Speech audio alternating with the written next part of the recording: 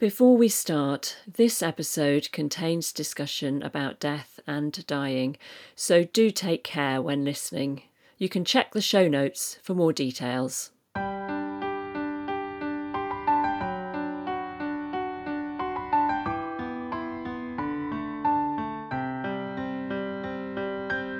Hello and welcome to Discovering Dementia and to the last in our mini-series of seasonal interviews.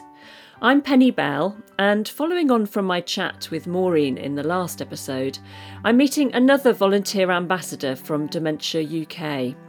He is new to the role, but feels passionately about sharing information on dementia after he spent several years caring for his late wife. He told me some of the things that worked for them when it came to Christmas. Hello, I'm Brian Gamble, and my wife Pat had Alzheimer's dementia, and I cared for her for 6 years, over which time the Alzheimer's gradually developed. Unfortunately, a year ago, she suffered a sudden heart attack and died. I'm so sorry to hear that, Brian. So that was it meant that we didn't have to make that awful decision about whether she needed to go into care or you know, that type of thing, because I was able to care for her at home for that time.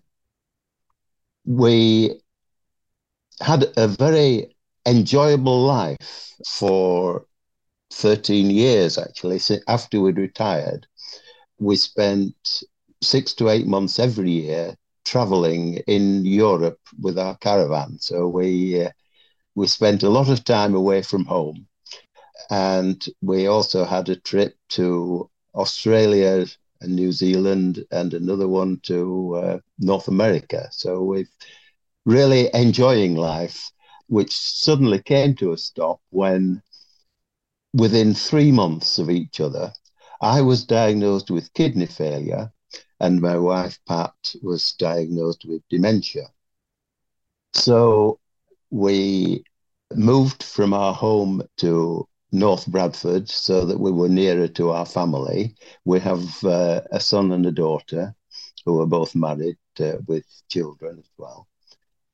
And we thought it would be sensible to be nearer to them because of our changed circumstances. And so we just carried on as we thought as normal. Pat's dementia progressed quite rapidly to begin with, and it wasn't long before I had to take on all the household duties because I was concerned about her harming herself or doing some damage simply because she'd forgotten to, do the necessary things. And to be honest, never really gave it a lot of thought about how it was going to affect our lives. We just got on with it, as people do.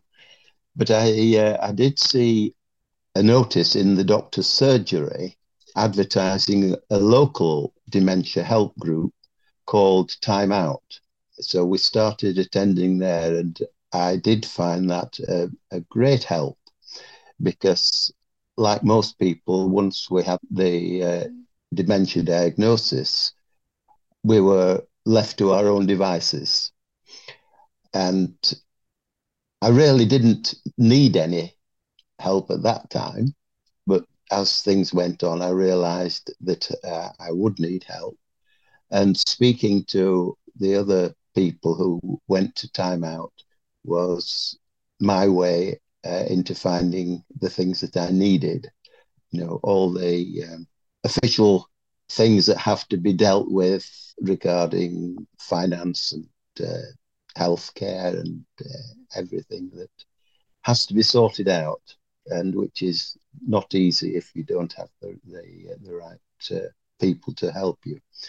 And that's really why I wanted to become an ambassador for Dementia UK, because it's so important for people who are diagnosed to understand that help is available when it's needed. And I think it's important right from the first diagnosis that people are aware of that, although they may not need things straight away. So that's where I am at the moment. And as I say, I'm doing all I can to bring that awareness into the public domain to help people to understand that they're not alone, that lots of other people are going through similar things. But it would be nice if there was a way at the beginning of finding out everything you need to know, as you say. Exactly. Find out what benefits you can apply for in time if you need to, what other organisations are out there. And then once you've got all that information, you can tuck it away, can't you? And then when you need that information, it's there. Yes, exactly. And you know what steps to take forward.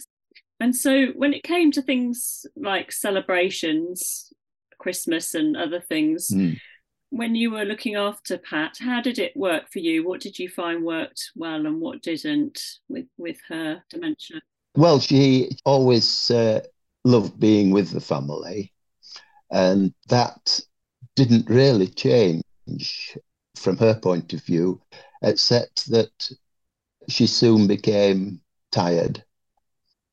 We have quite a large family. When we all get together, there are at least a dozen of us. And we've always made a point of everyone coming together at Christmas. So it does tend to get quite noisy, especially, I mean, now the grandchildren are, well, the youngest one is 17, the others are all in their 20s. So we're all adults together now, but of course, when they were younger, they did tend to get very noisy. And that started to upset Pat. And so she didn't stay the course of the parties. I had to keep an eye on her. And when I saw that she'd had enough, then we would have to go home. And she was quite happy to do that, because it was overwhelming. It was, yes, she liked to be quiet. And so, yeah. So when you were sort of planning your routine around Christmas, did you do all the usual things that you might have done in the past, like perhaps put up decorations, have a tree, wrap presents together? Was that all still okay? Did that go well? Yes, we still continue with all the traditional things. Yeah, yes. What things worked well, do you think? I think it was just keeping things normal for her. We're both Christians and attend church regularly. And so, of course, she was very aware that Christmas was approaching. She always looked forward to Christmas, singing the carols and all the usual things, the candlelit services, and she still enjoyed very much. And the people at church were aware of her situation, so they treated her with respect, and they were very helpful as well in dealing with that. Yeah. That's good. You made everybody aware, so you talked about the fact. Oh yes. That Pat had dementia to other people. Yeah. Yes, I don't think there's anything to be gained by keeping things secret. It's much better if people are aware of what's going on, and then some strange behaviour doesn't spark a sudden interest because they're aware that these things might happen. And how was it for you going through all these sort of normal times that you would have had before, but in a slightly different way? Well, as I say, I never really gave it much thought because that's what I was doing. That was our life, and we just got on with it as well as we could. I do enjoy baking, and I never attempted to make the Christmas cakes that Pat had previously made. But we just took things in our stride, and as I say, when Pat had had enough, we called it a day and went elsewhere, where it was quiet. So it sounds like you were able to sort of live every day the best way that you could and enjoy life. We did, yes. Enjoy the family, yeah. That's right, yes. Yeah. It wasn't until afterwards that I realised, what a big difference it had made to my life. It it rather hit me after Pat died, which In what way? well, I didn't have to get up early in the morning to look after Pat. I didn't have to make meals at a specific time. I didn't have to, see Pat to the toilet, or all this sort of thing. The things that I'd taken on previously and wasn't really aware of, suddenly left a big hole in my life, in that way. So I had to come to terms with that. It must have been very difficult. It was, Of yes, course. yes. Mm. Yeah. What's Christmas going to be like for you this year? It's a year on, isn't it? And Yes. difficult. It is going to be a rather strange time. I think that's the best way I can put it. I'm not sure as yet how I'm going to react, to the family being all around, and that time of where everyone else is going to be enjoying themselves, having a typical Merry Christmas, which is not going to be the same for me. But that's that's how things are, and it's we have to live our lives, don't we? Yeah, yeah. But you have to be kind to yourself and allow yourself to feel like that as well, obviously, and Yes, yeah, that's right. remember, Pat. You're quite busy with choirs and singing. Yes, Is music important, and was it important to you and Pat before? it wasn't particular. I mean, we enjoyed music, but never done any proper choral singing before. I enjoyed singing in church and that sort of thing, but it was a deliberate decision I made after Pat died, because I realised that the evenings were very long and very lonely. And so I was looking for something to occupy me in the evenings, and I came up with the idea of joining a choir. And then I discovered that there was another choir that I could join, and so I'm now involved with three choirs who have a very each one has its own approach to music. One of them is very serious, and we do a lot of classical music. The other two are in a lighter vein. So A lot of Christmas concerts, I imagine. that's right. Well, this week I had a concert on Tuesday. I had a rehearsal yesterday.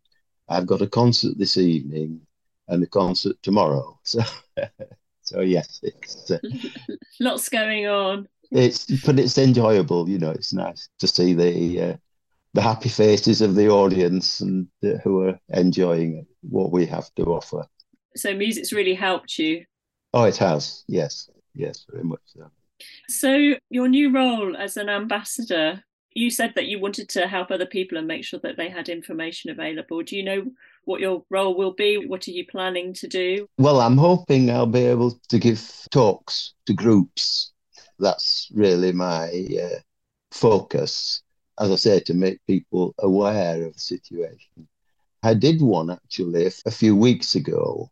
A friend of mine was organising a dementia friendly day, and she asked me if I would go and talk about my own experience. So I went along and did that, and people say they found it very helpful. So that was a positive outcome. Yeah. And what do you think in those talks? What's the most important thing that you want to get across to people? Well, the fact that they're not alone, that there's a lot of help available. It's just a question of finding it and being persistent in asking for help. I think Is there anything else you would like to say about Christmas? as I say, I think from my point of view, it was just a question of keeping things as normal as possible, following the family traditions, and making sure that when Pat had had enough, it was time to leave it. As always, it's a question of keeping an eye on your loved one, isn't it? And making sure that they're comfortable. Thank you to Brian Gamble for sharing his story and reminding us that you're not alone when it comes to being a carer. Search for Dementia UK to find out more about the help it can offer and to learn more about its Admiral nurses who are specialists in dementia and provide support to families. If you have any tips you'd like to share when it comes to Christmas or other celebrations, you can find me through the website at discoveringdementia.co.uk. Bye for now.